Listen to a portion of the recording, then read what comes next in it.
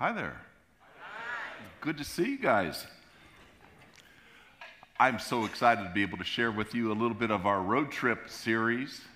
And we're going to talk a little bit about the road trip today. So when you go on a road trip, you need to have snacks, right? This is my snack of choice, sunflower seeds. I can go anywhere. Any sunflower seeds people out there? I can travel for miles and miles and miles and miles and miles and miles with sunflower seeds. That and a sleeve of Oreos and a Diet Coke, I'm good to go. So we're going to talk, I think, about one of the biggest road trips ever in all of Scripture, and that's the book of Acts. I mean, the whole book is basically a road trip from the beginning to the end. And the main character in that road trip is the Apostle Paul. And I don't know if you've ever realized this or not, but he traveled by foot mostly over 10,000 miles. He was so passionate about Jesus. That's like going from New York to LA almost 4 times over, back and forth. 10,000 miles. What I'd like you to kind of get a hold of as we go through this is the book of Acts was written by Luke, and it's about the disciples of Jesus who are basically saying, he's no longer with us here personally. He's gone up to heaven now. What do we do? What do we do? And really, we fit into this book of Acts. Until Jesus comes again, what do we do? And I want you to know that there's a road trip ahead of you. There's this adventure that God calls you to. Doesn't matter how old you are, how young you are. Doesn't matter your station in life. Doesn't matter your personality, your Enneagram number, or whatever. Your best years are still ahead of you because God has an adventure. So as we look at Paul's life a little bit, I hope that you can catch a hold of what God's wanting to do in your own life. So we're going to look at the 13th chapter of Acts. If you have your Bibles, you can turn that with me, or turn it on your phone, or most of these scriptures are up on the screen. But starting in verse 4, it says this. The two of them is going to be Paul and Barnabas. The two of them, sent on their way by the Holy Spirit, went down to Seleucia, sailed from there to Cyprus, and when they arrived at Salamis, they proclaimed the word of God in the Jewish synagogues, and John was with them as their helper. Now, usually when you're reading through that, that's one of those skip-over verses. It's got all those big words in it. But I want you to see the road trip that Paul did on this is his first missionary trip. So it begins in this map here. There's Antioch in the middle here on the right-hand corner. Antioch is about 300 miles north of Jerusalem. It becomes the center for the Christians after Jerusalem. So there's a large contingent of Christians that move up to Antioch. It's basically Syria. And when the Jerusalem church is trying to figure out what to do with them, they send a guy named Barnabas to be up there with them to kind of disciple them. But this is the sending place. Antioch is the very first place Christians are called Christians. Before that, they were never called Christians, and it was a derogatory term, those Christians. It's like mini Christ. Do you think you're a mini Christ, a little itty-bitty Christ? Is that what you... And the Christians are going, yeah, that's not a bad term. We're gonna stick with that. So they go to the coast, and then they cross over into Cyprus, and you can see the two cities that they're involved in, and then they cross up the Mediterranean into basically Turkey, into Pamphylia, and then they go around where is basically Galatians, and all the writing of the book of Galatians goes to these churches up there. We're going to go as far as crossing over the Mediterranean into Turkey and stop there because we want to be out of here by 2 or 3 in the afternoon. But I hope you catch a little glimpse of this road trip just to kind of see what God does, because this is interesting to me. These two that they talk about, Paul and Barnabas, are actually referred to as Barnabas and Saul. So Saul's name is not yet changed to Paul. You know Paul. He had the big experience where Jesus shows up and knocks him off the donkey, and he has this big turnaround in his life. He writes basically 2/3 of the New Testament. You know about Paul. Barnabas, you maybe don't know so much about. But Barnabas was the star at this point. He was the rock star of the church. He was sent to these Christians in Antioch to help them disciple and to teach them what it's like to follow Jesus. And in fact, when he goes up there, he brings this guy named Saul with him to kind of help him along in this midst. Saul's like the understudy, but he starts to learn under Barnabas, who's known as the encourager. If Barnabas was here today, he'd be going up and down the aisle, shaking your hand, hugging you, encouraging you. 2 minutes with Barnabas, you'd be going, I can do anything. I can face whatever I'm facing. I love Jesus. I love Barnabas. I love the church. I love everybody. I mean, he's just that kind of guy that just brings out the best in you. Barnabas, Saul. There's a couple guys that are along on this journey that you don't pay much attention to. One is John, who's really known as John Mark. I'm going to talk to him about him in a second. And the other one is a silent partner, but he's there on every trip. He's there on your road trips as well. I just referred to him as the Apostle Murphy. You know about the laws of Moses. Do you know about the laws of Murphy? Nothing is as easy as it looks. Everything takes longer than you think. If anything can go wrong, it'll go wrong.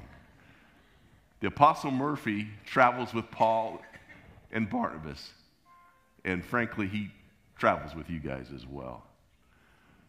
Because you think that once you come to Jesus and you go on this road trip with him, everything is going to be perfect, peaceful, joyful, bells ringing, songs singing, violins playing, clouds, cotton candy, the whole deal.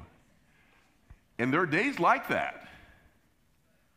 There's a lot of days when the Apostle Murphy just has full sway in your life.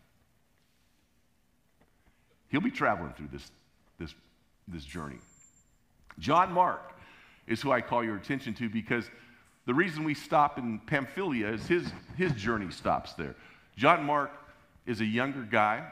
He's introduced in Acts in the chapter before this because remember Peter, James, and John, the disciples, Peter, James. Peter and James are in prison. James is killed. Peter is still in prison. And a group of Christians gather together in John Mark's mother's house to pray. So it's probably a big house. There's servants there, so it's probably a pretty affluent house. And they're praying all night long. Oh, God, help Peter. Oh, God, release Peter. Give him freedom. Protect him. Bring him back to us. They're just praying. Peter, in prison, is chained with both of his arms to a guard. He has centurions and guards all around him. He's in this locked cell under this big, huge gate in this prison. And he goes to sleep.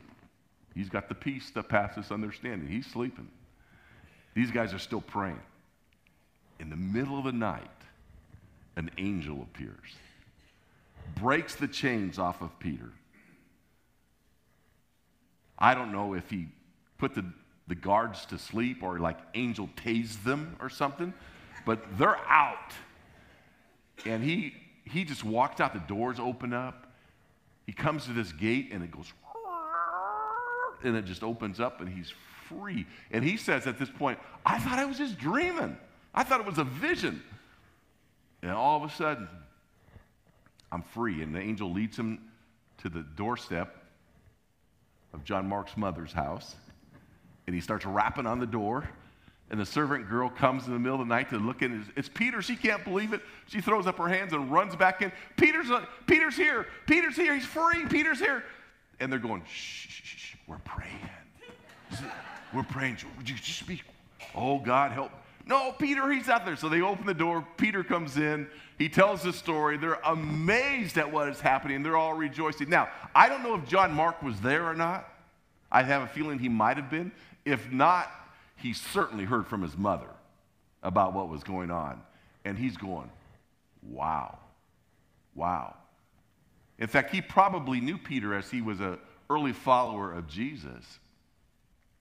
He, in fact, wrote notes down from Peter so that when he wrote the book, the Gospel of Mark, a lot of it is the words of Peter that he shared, the memories and the recollections, the memoirs of Peter.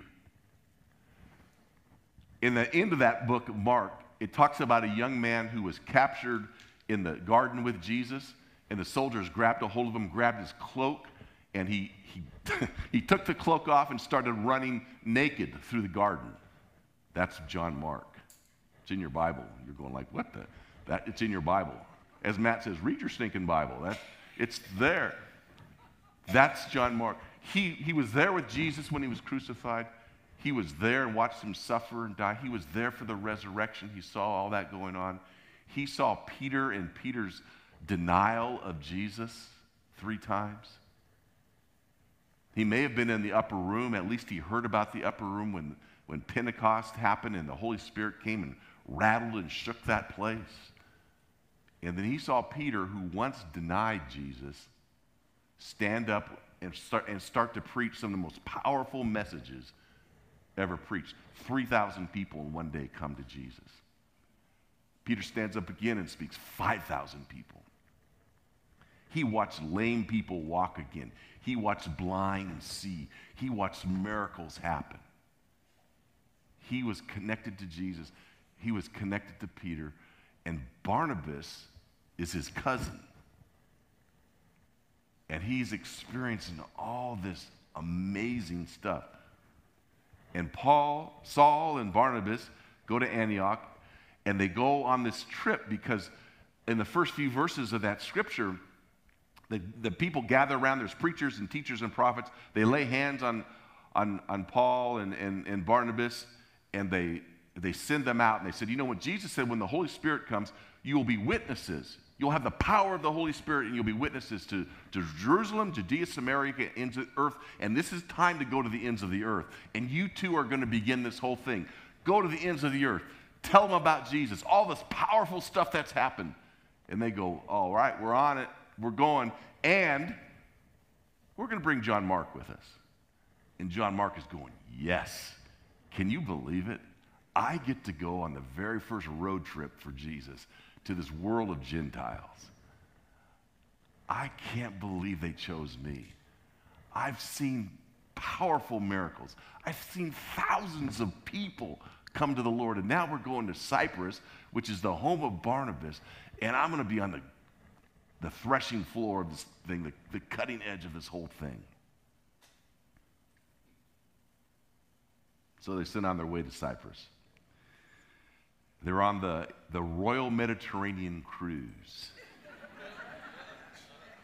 John Mark sitting up on the deck with these 2 guys. Give me another one of those little umbrella drinks, would you? We're going to have, and Cyprus was called the Happy Isle. Now, who doesn't want to take a cruise to the Happy Isle?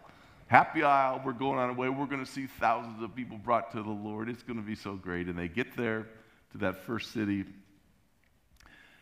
in Cyprus, and it says they went into the synagogues. There are a few synagogues in Cyprus and at Salamis, and John was their helper, and it doesn't say anything.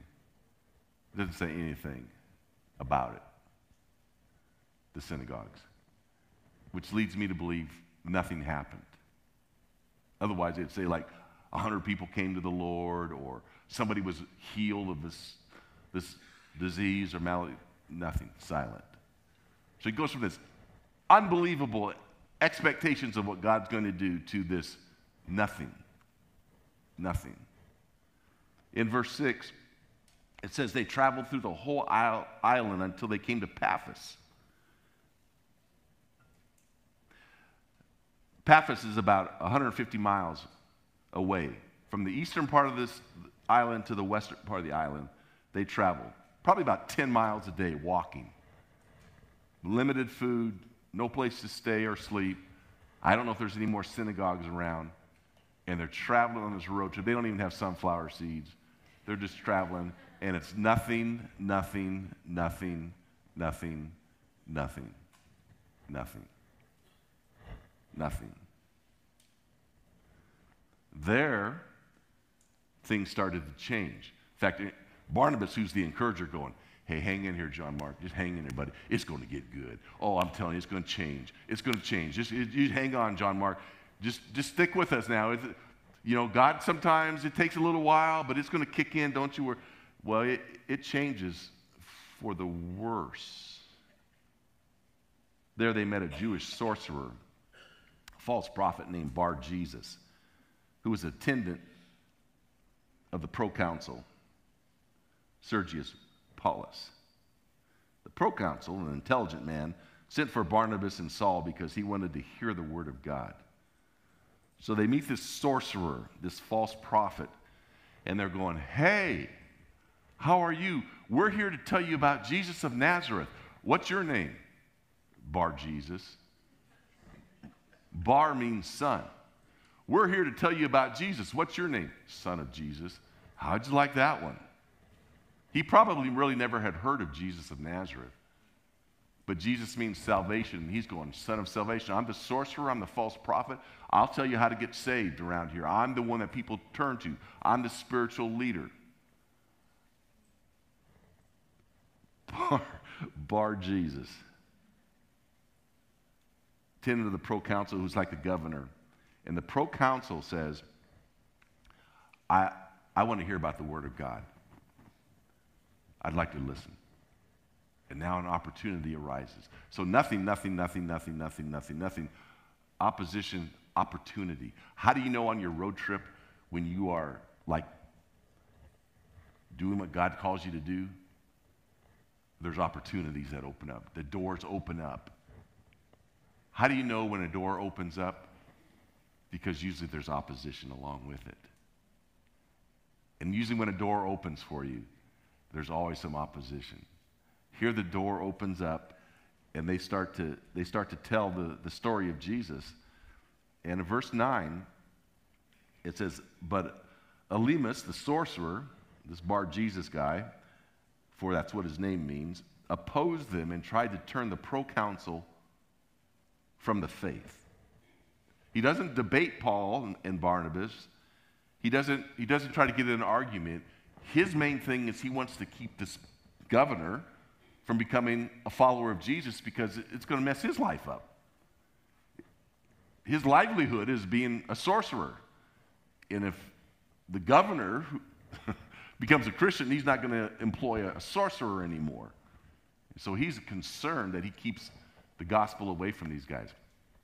Only time I've ever experienced anything quite like this, Lori and I, a number of years ago, early 90s, we went to Athens, Greece, and we were helping train some pastors in the Mediterranean. And there were pastors, probably about 25 or so from all over that area, from Spain, there's a group of students from Lebanon, there was but somebody from Germany, Serbia, Italy, Egypt, bunch of pastors that had gathered.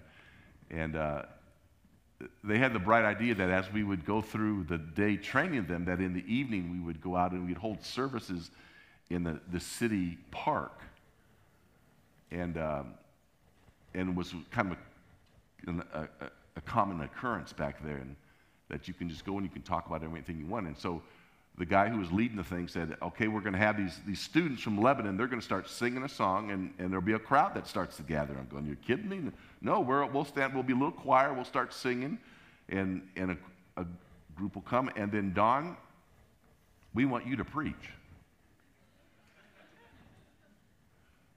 It's called street preaching. I'm stupid enough to say yes. Oh, really? Oh, you'll be great, Don. You'll be great. Yeah. Okay, I'll sign me up. I don't want to do this. I have enough trouble talking to you guys. I'm talking to a bunch of people I don't know in Athens, Greece, with an interpreter. And so we went out there, sure enough. They start singing. People start gathering. I mean, by the scores. They start gathering around this big circle. And when they're done, they turn it over to me. And I get up there. And I go, for God so loved the world. And I mean, as soon as I start talking, this car alarm goes off. Beep, beep, beep, beep, beep, beep, beep, beep, beep. For the whole time I'm talking. Beep, beep, beep, beep, beep. As I'm talking, a little lady, about 4 foot tall, comes and stands right in front of me, like right where that front step would be. She's got a suit on, a hat. She's got her pocketbook that she's got folded up in her arms, and she starts babbling. Well, it was probably Greek or something. It was all Greek to me. That's all I know. And she says, and I'm going, God so loved the world that he forgot my words, but I'm trying to remember. Beep, beep, beep, beep, beep, beep, beep. And she started out quiet, and she got louder and louder, and the interpreter leans into me and goes, louder, Don, louder. God so loved the world that he got his only son. And then I'm trying to go through, and beep, beep, loud. Amazing thing to me, when I finally got done, I landed the plane pretty quick. The beeping stops. The lady turns around and walks away. And the idea was that everybody in our group would find somebody to talk to about the message. Hey, what did you think about that guy? What he had to say. And there's over 6 languages that were represented in our group. Everyone found somebody in their own native tongue to speak to and talk about this. And we had dinner afterwards, and we brought 5 people back with us to have dinner that accepted Jesus. It's an amazing thing. And we're downloading this whole thing at the end.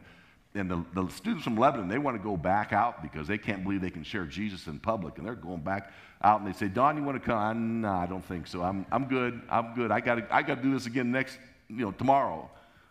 And we start talking about that. Don, what'd you think about that? Did you hear the beeping? And then, it quit. Like when I quit talking, it went off. Did you hear that? And who was that little lady, that little munchkin lady? She was like that. And the interpreter that was there said, oh, man, I'll tell you what. She was praying you down. She was cursing you. She was throwing all kinds of curses at you. She was just going on. And I go, what? Was she like a demon lady or something? She goes, no, she's from the Orthodox Church. And she's trying to guard people from hearing these foreigners come in with the gospel that might pull them from the Orthodox Church, because that messes everything. And so you are more of a threat to her than paganism, because she's protecting her place. That's what this sorcerer was. He was just trying to protect himself and to keep the proconsul from knowing anything about Jesus. And so he opposes the people, and in verse 9 it says, Saul, who was also called Paul, filled with the Holy Spirit, looked straight at Elymas and said, you're a child of the devil and an enemy of everything that's right. You're full of wicked, all kinds of deceit and trickery. You will never stop perverting the right ways of the Lord.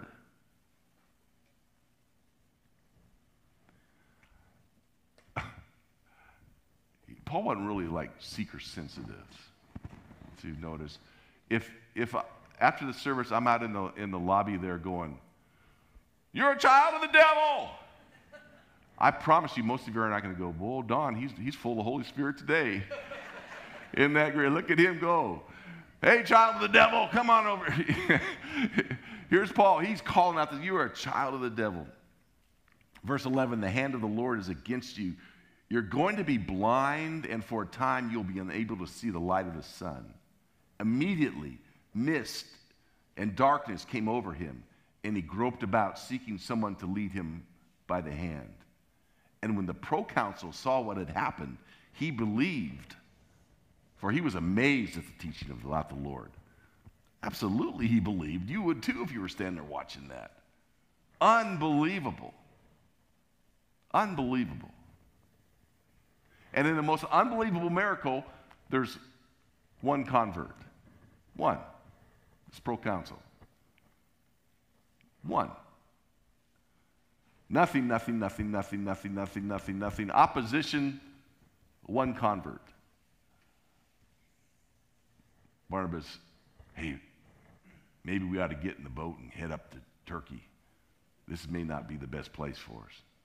Let's find something better. So in verse 13, from Paphos, Paul and his companions sailed to Perga in Pamphylia, where John left them to return to Jerusalem. Nothing, nothing, nothing, nothing, nothing. Opposition. On this boat ride, they say it's one of the most dangerous currents around in the Mediterranean. It ends up in a bunch of cliffs. It's very dangerous to even get off the boat there. And once they're there, there was a malaria outbreak. And probably Paul gets malaria because when he writes to the Galatian church, he says, when I was among you, I was sick. And John Mark is going, I didn't sign up for this. I signed up to come to the happy aisle. I came to watch thousands of people respond to Jesus. I came to see the great miracle work of God. It's been nothing, nothing, nothing, nothing, nothing. Some weird demon-looking dude, opposition, one convert. All this praying, all this fasting, all this work, all this one convert. And now Paul's sick. No food, no place to stay. And he goes back to Jerusalem. I'm done. Now you're saying, what? You're being kind of mean on John Mark, aren't you? Kind of being mean to the poor little guy. Well, if you read a little bit further in some of Paul's writings, he says this. Mark was a deserter. He deserted us. He turned tail and ran when we needed him the most. And Paul is done with him. Barnabas goes back with John Mark and tries to salvage him. Paul goes on, but he goes, I'm done with this guy. Can't trust him. Can't trust him. Deserter. Wow. The Apostle Murphy showed himself very strong in that road trip. And some of you are going on a road trip right now, and the Apostle Murphy is the loudest voice you hear. What do you do when the Apostle Murphy shows up on your walk with the Lord? I want to give you just two things. They're not great, profound things. I don't even want to put it on a slide because you won't need it. I want you to say it. I want you to say these things. Here's the first one. Are you ready? I am sent. I am sent. Will you say that with me? I am sent. Paul did not turn back because he knew more than anything else, I'm sent. I'm on mission from God. I will not turn back. And he faced horrific things on his road trip, but he kept going. God is a sending God. God sends. God sent Abraham to be a blessing to the world. God sent Jesus to this earth to come and to seek and to save the lost. Jesus sent the Holy Spirit. The Holy Spirit sends us. We're sent. Every one of us.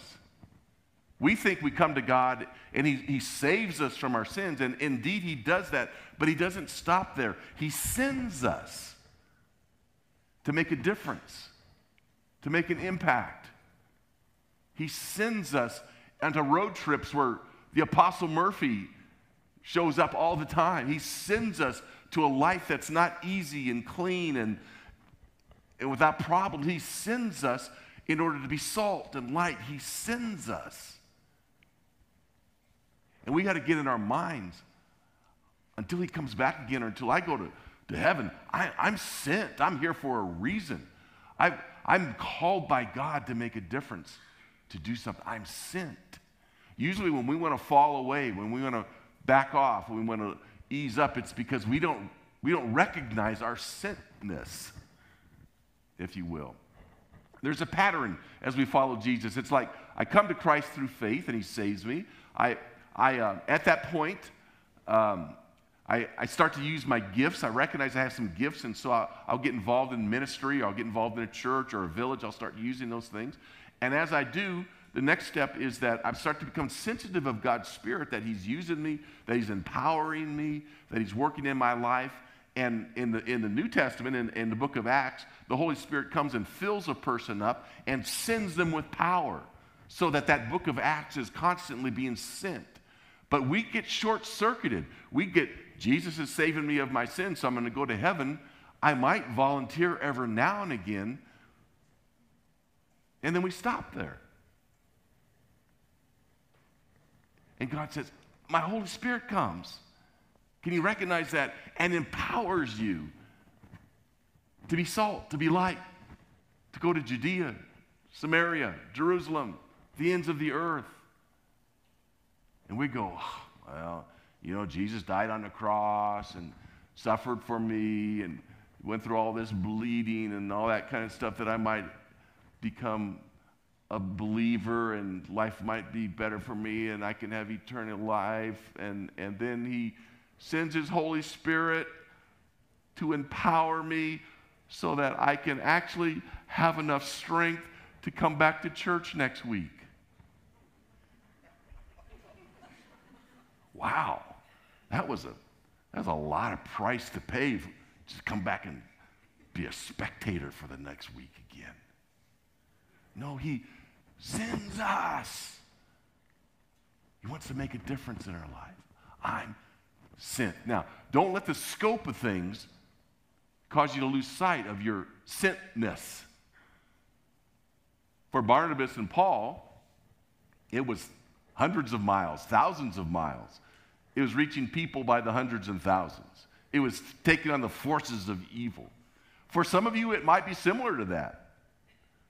But more than likely, perhaps it's scaled down from that. You're sent. Husbands, you're sent to your family.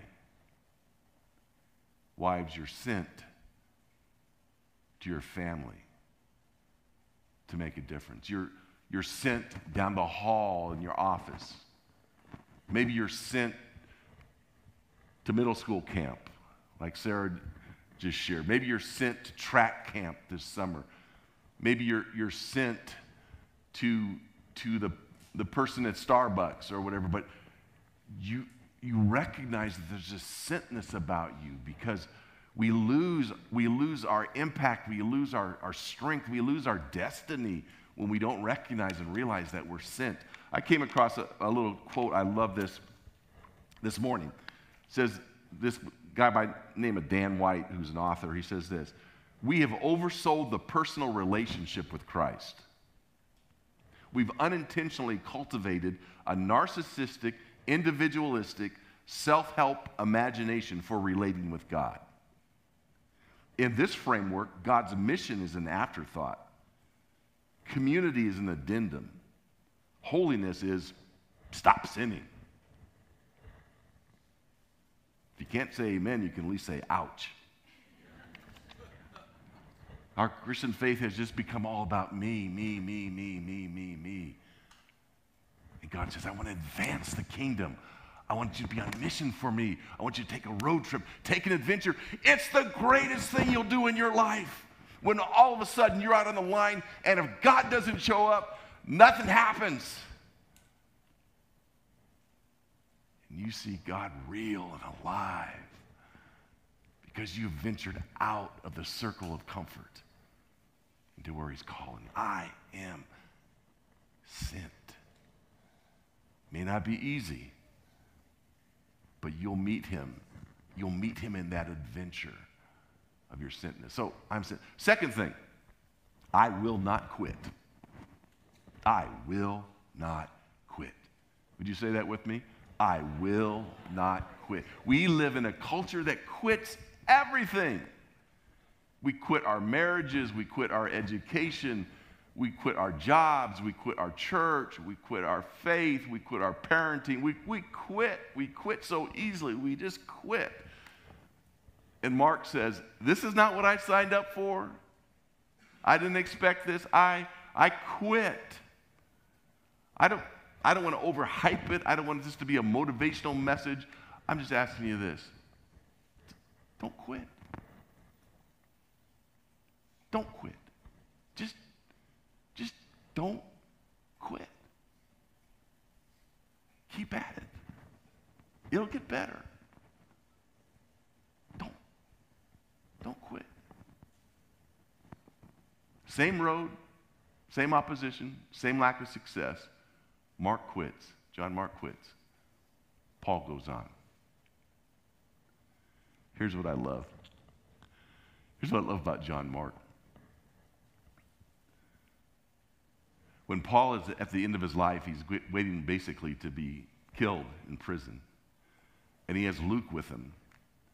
And he writes a note to Luke to give to Timothy, and he says, Timothy, would you come visit me in prison? I don't know how much longer I had to live. And I'd like you to bring my books, and I'd like you to bring my jacket. It's kind of chilly in here. And oh yeah, can you bring John Mark? He's so useful to me.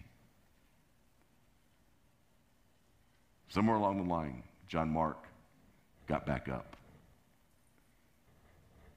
He quit once, but he got back up at least again. And he writes the Gospel of Mark. You get knocked down 7 times, get up 8 times. Don't quit. Don't quit. It's always too early to quit. It's never too late to get back up. Don't quit. We're going to end our service today, and I'm going to dismiss you to go on your way, but you might want to come pray.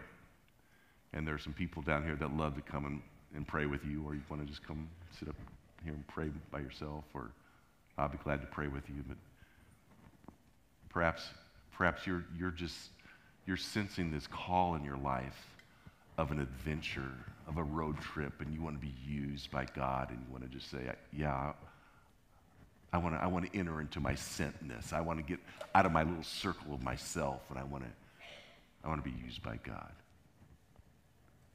Maybe you're at a point somewhere where you're just ready to quit. In your faith, in your marriage, life. Maybe we can just be kind of like Barnabas and encourage you and pray for you. Maybe you have quit. Maybe you're on the sidelines. You're down. You can get back up today. We'd love to pray with you. Will you stand with me? Lord Jesus, as we leave this place, I thank you for the recognition that we have, that you have called us, that you have sent us to this world. Thank you for this church. I love this church. I love these folks. May we step into who you have and what you have for us through Jesus. Bless those that go on their way today. For those that want to come forward and pray a little bit and spend some time with you, speak through your Holy Spirit. In Jesus' name, amen. God bless you guys.